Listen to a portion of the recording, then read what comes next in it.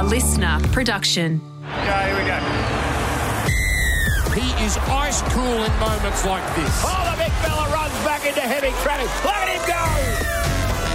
Oh, he took the headgear off him. This is unbelievable rugby league. Welcome to the Footy Talk podcast on Listener. Tony Squires and Ryan Girdler in for this Saturday. The Panthers are through to their fourth consecutive grand final after that dominant win over the Storm, but who will they play on that first Sunday in October? Ryan Girdler will make his prediction right here on the Footy Talk podcast on Listener.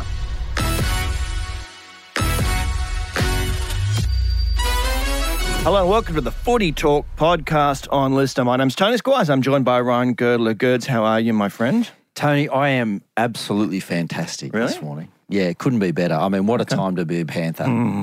What a time to be a Panther. Yeah, just in full awe of what that group of men have been able to achieve, not just this year, but over the last couple of years. And just watching them just pulling the Melbourne Storm apart last night, just the patience that they showed and the detail in which they went about their business last night was just exceptional. It was so good to watch from so many different levels. Yeah, they're extraordinary. I mean, to get to 4 consecutive grand finals, it's it's not like it's an easy thing to do to get to one. Yeah, just the appreciation of that, knowing what it takes just to get to one and have that success. And then you can just see the brotherhood that's been created on the back of all that success and that journey that they've been able to share with a very similar group of men. They've got this swagger and this arrogance that they've earned the right to play with, but then this humbleness that you see when they're interviewed individually, even guys like Jerome Luai that have that persona of, this guy that everyone loves to hate, but then you put him in front of a microphone and how humble and grateful he is and how he understands the opportunity that he's been given, but also that he's been able to take through his tireless dedication and, how brave he was to play last night with those boys. It just looks like they've just got the perfect harmony and the balance that from within just creates such a powerful, footy side that we see just every week. It's interesting, isn't it? Because people do tend to jump on. If you've got an extrovert like Jerome, and he draws attention to himself in ways that are both positive and negative. But every person who talks about knowing him off the field talk exactly like you just did then. And Greg Alexander's one. And he's not a guy who you would think, woo, woo. He's a very calm, straight up and down sort of bloke, but loves him. Loves him and what he brings. Yeah, especially I think during their origin time, and I was, I came out and said some things about the way that I thought that some of those guys had brought certain aspects into camp that mightn't have been in the right environment there at a representative level, but at a club level for what they've been able to create and the DNA of what the Penrith Panthers represent. I mean, he just bleeds it. He's come through their junior system. He's just so well liked amongst his group, and they just deal with what he brings because of the output they get from him every training session, every weekend. I mean, the guy dislocated his shoulder 3.5 weeks ago, Tone, and you just wouldn't have known it last night. And what a luxury. You just would not have known it. What a luxury to be able to bring him off halfway through the second half. Yeah. So he's got, 9 days or whatever it is to recover. He's got some footy in his legs as well. So it's kind of perfect scenario, isn't it? Yeah, well, it was. You just saw with Ivan making that decision on what was it, round 27, when he had the opportunity basically to rest a few of those guys. They'd lost the week before. Their performance wasn't great against Parramatta.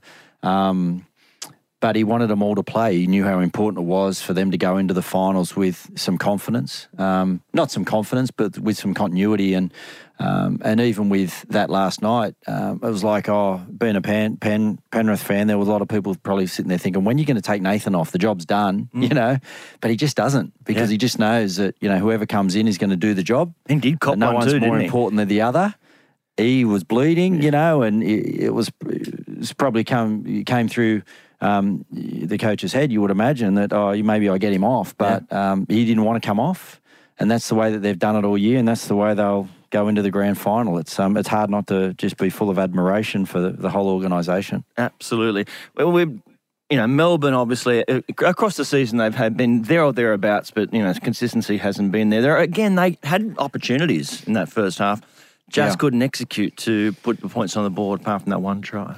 Yeah, they had a really good game plan, didn't they, Tone? Yeah. And, kicking to the wingers, if there's one, I wouldn't call it a weakness, but if there's one opportunity that you can probably take against Penrith, it's bombing to Ruva and Brian To'o. Not tall in stature, who got great attributes as players, but especially when you've got guys like Smith and Warbrick there, who are great in the air, great jumpers. So they isolated them on a number of occasions and were able to get the rewards. I think for Olam's first try, it was on the back of Smith getting above To'o there and play, 3 plays later they scored in the corner.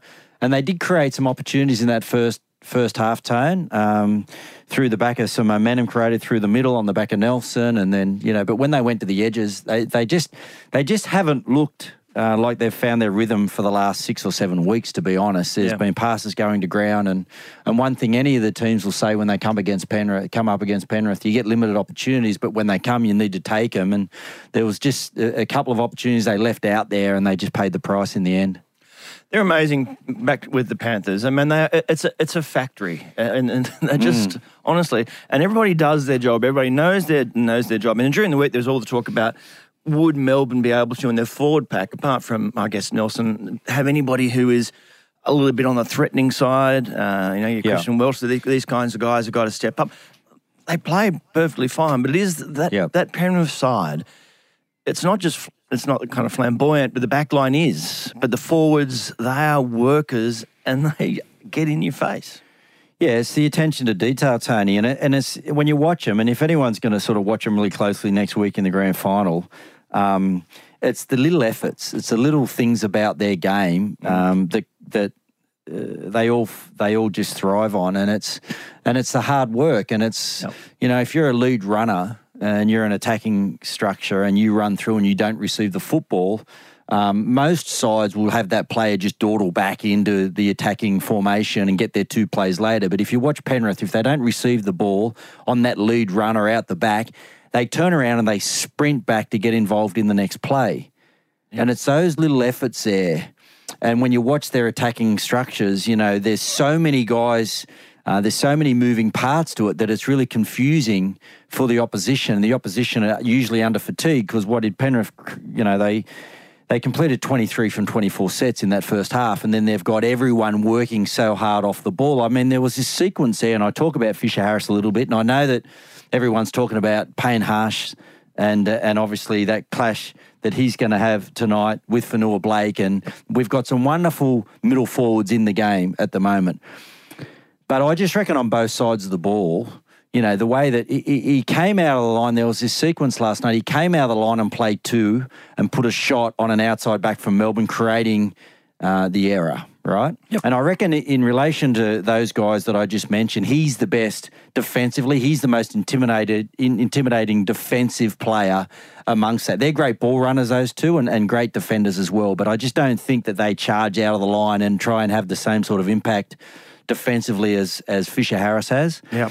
And then then it was a scrum, and then play 2, he ran around and he ran just a single hit up off the dummy half, got a quick play the ball, and then play 3, he ran a lead line where he was actually given the football and then he was able to pass out the back just on contact to Nathan Cleary, who then they got it out to To'o, and I think he scored his second try for the day. And he just does that the whole time. Yeah. And it's the same as with defensively, the Penrith side, there's 2 people ask, why are they so effective defensively? And it's, again, because of the little things they do. So you got 2 in a tackle and you have a third guy thinking about, do I go in and play the ball down for half a second longer, or do I preserve my energy, get back into the line and look after the next ruck? Well, these guys just do the work. So they'll go in and create that extra half second at the detriment of their own energy, just so that it's what the team needs, and that's just the way that they prepare, and that's how they execute every play, every weekend, and I think that's just what separates them from the rest, Tone. They are some kind of footy team. We'll work out who will be playing them in the grand final next week and who they want, who has any kind of matchup on them. We'll get to that in a second. Hey, Gerds, just quickly, a question without notice because it's been shitting me all week. Dogs at the beach. Am I allowed to tell people off about their dogs being tied up at the beach when they go and have a swim? I'm down there to have a nice time, and all I'm hearing is, Are they barking? they're barking. I mean, everybody since bloody COVID, they all went and got a dog. They all went and got a cavoodle. Everybody got a cavoodle, and then they sleep on the bed with them. They're pampered. They have, as soon as anybody walks out of the room, Barking dogs, Tony. Barking dogs. Yeah. I love dogs. Hard to take. Yeah. Hard to take. Am I allowed to tell the dog to shut up? Well, you're allowed to give it a little bit of a, hey, that's enough. That's enough. Really? A bit of a firm voice. Okay. I think that's all you can do though, Tone. Yeah. Don't leave your dog tied at the promenade and go off for an hour. That's all I'm saying. Not for an hour. Not for an hour, not even for 10 minutes. Have a quick dip. Yeah. Get out. Yeah. You're listening to the Footy Talk podcast, strangely. On Listener, when we come back, we'll preview that other final, see who does get the job, get to the grand final to play the mighty Penrith Panthers. You're listening to the Saturday edition of Footy Talk on Listener. Ryan Girdler and Tony Squires with you now to celebrate NRL Finals. Footy Talk is giving away a platinum double pass to the NRL Telstra Premiership Grand Final. Of course, it is next Sunday, October 1st. Just click the link in the episode description and use today's code word, which is wildcard. Wildcard, love it. Wildcard. Yeah. Listen to the Footy Talk on Listener, Apple Podcasts or Spotify every day until September 27th to get a new code word and enter as many times as you like. Who will be playing in that grand final? We know that the Panthers are there. They got the job done beautifully, 38-4 over the Storm. Falls to the Broncos and the Warriors, Suncorp Stadium tonight, Ryan Girdler. Tell me, who do you think is going to win this? Who matches up best if they do against the Panthers? Well, I think whoever wins tonight is really going to earn the right, Tony, because I see this one. Look, I think there's probably a slight advantage to the Broncos going into this on the back of the crowd being there, home game, and their form. But I got this sneaky suspicion the Warriors are going to make it a really uncomfortable night for the Broncos, Tone, and all on the back of how they started last week. Their start was just exceptional against Newcastle, and I think the Warriors sort of had fallen away a little bit. They started the season so well, and we all fell in love with the way that they enjoyed doing the harder parts of the game, and then they sort of lost their way at the back end of the season, had a bit of an easy run in, but it all sort of returned for them last week against Newcastle Knights team who have been playing so well. So I just think if they can get out of the blocks well, get to the back end of their sets so well like they did last week, create a little bit of momentum and just do those simple things right, get the fundamentals right, keep the crowd out of it and potentially come away with some points and put enough pressure on the Broncos, who are a young side, only playing one game in the last month. Yep. A lot of those guys, haven't been in a prelim final before. Not sure how they're going to behave in that situation. If the Warriors can apply that sort of pressure to the Broncos, I think they could, create a bit of an upset tonight. All right, I guess the keys are in the number 7 jerseys, aren't they, with Adam Reynolds and Sean Johnson. Sean Johnson was amazing last week, as was Reno. His performance. The guys are obviously a little bit older now. They've slightly slowed down themselves, but they managed to, because of that experience, to be able to slow the game down when they want to and need to. Yeah, it's funny with Sean Johnson, and, he's been in and out for the last couple of weeks, so has Adam Reynolds. But with Sean Johnson, everyone thinks of his attack. But I think what he does well for the Warriors this year is he really he gets their defensive line in order, which is a funny thing to say. It's part of his game that he's really been working on, and he drives a lot of their line speed, especially on the edge that he plays, and he holds people around him to account. So he's a real presence out there defensively. And Adam Reynolds, it's all about being patient because they've got a young side. They're highly skillful, and sometimes, and I thought in that finals game against the Storm a couple of weeks ago, I thought they were a little bit actually clunky in the first 15 or 20 minutes. There was a fair bit of drop ball. I know they won convincingly in the end, but that's because Melbourne didn't really take any of the opportunities that were offered to them, because we've been speaking about them as well. They just haven't found their rhythm of late. So they need to be patient, and he's the guy that can deliver that message, especially if things aren't going their way. And you need to make sure that, in finals games, generally things don't go your way all of the time, and it's how you handle the moments that they're not going your way. So he's going to be really important in those areas for the Broncos. Everybody looks the flashy feet, the eyelashes of Reece Walsh in number one. But Shans Nickel-Klugstad has been terrific for the Warriors.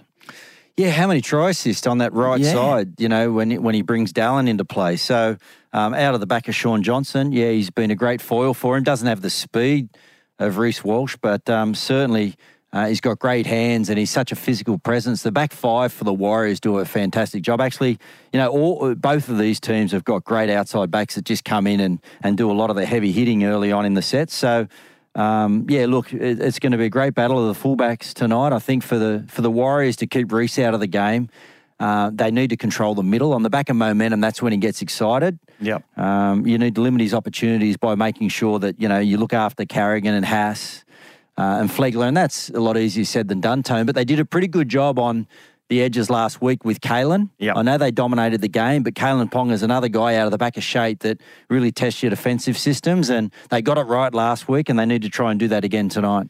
All right, Ryan Girdler, time for it. Let's get your predictions. Who wins? Oh, this is a really hard one, Tone. Yeah. I think I'm going to go with the Broncos, only just so. Okay. And I really won't be surprised if the Warriors find a way to get it done tonight, but I'm going to say the Broncos just. Broncos margin is just. Yeah. Okay, I love that. What about the man of the match? Man of the match? Look, I'm a massive fan of Paddy Carrigan. We saw the influence that Isaiah Yeo had last night for the Panthers, and I just think the Broncos, the second phase play, Paddy Carrigan, the way that he drives the line speed, I think if he's best on ground tonight, the Broncos go a long way to winning the match. Love it. Look forward to a great game of footy. Thanks so much, Gerds, at all for Saturday edition of the Footy Talk podcast on Listener. Jimmy Graham, Ben Dobbin. We'll be back tomorrow. Speak soon.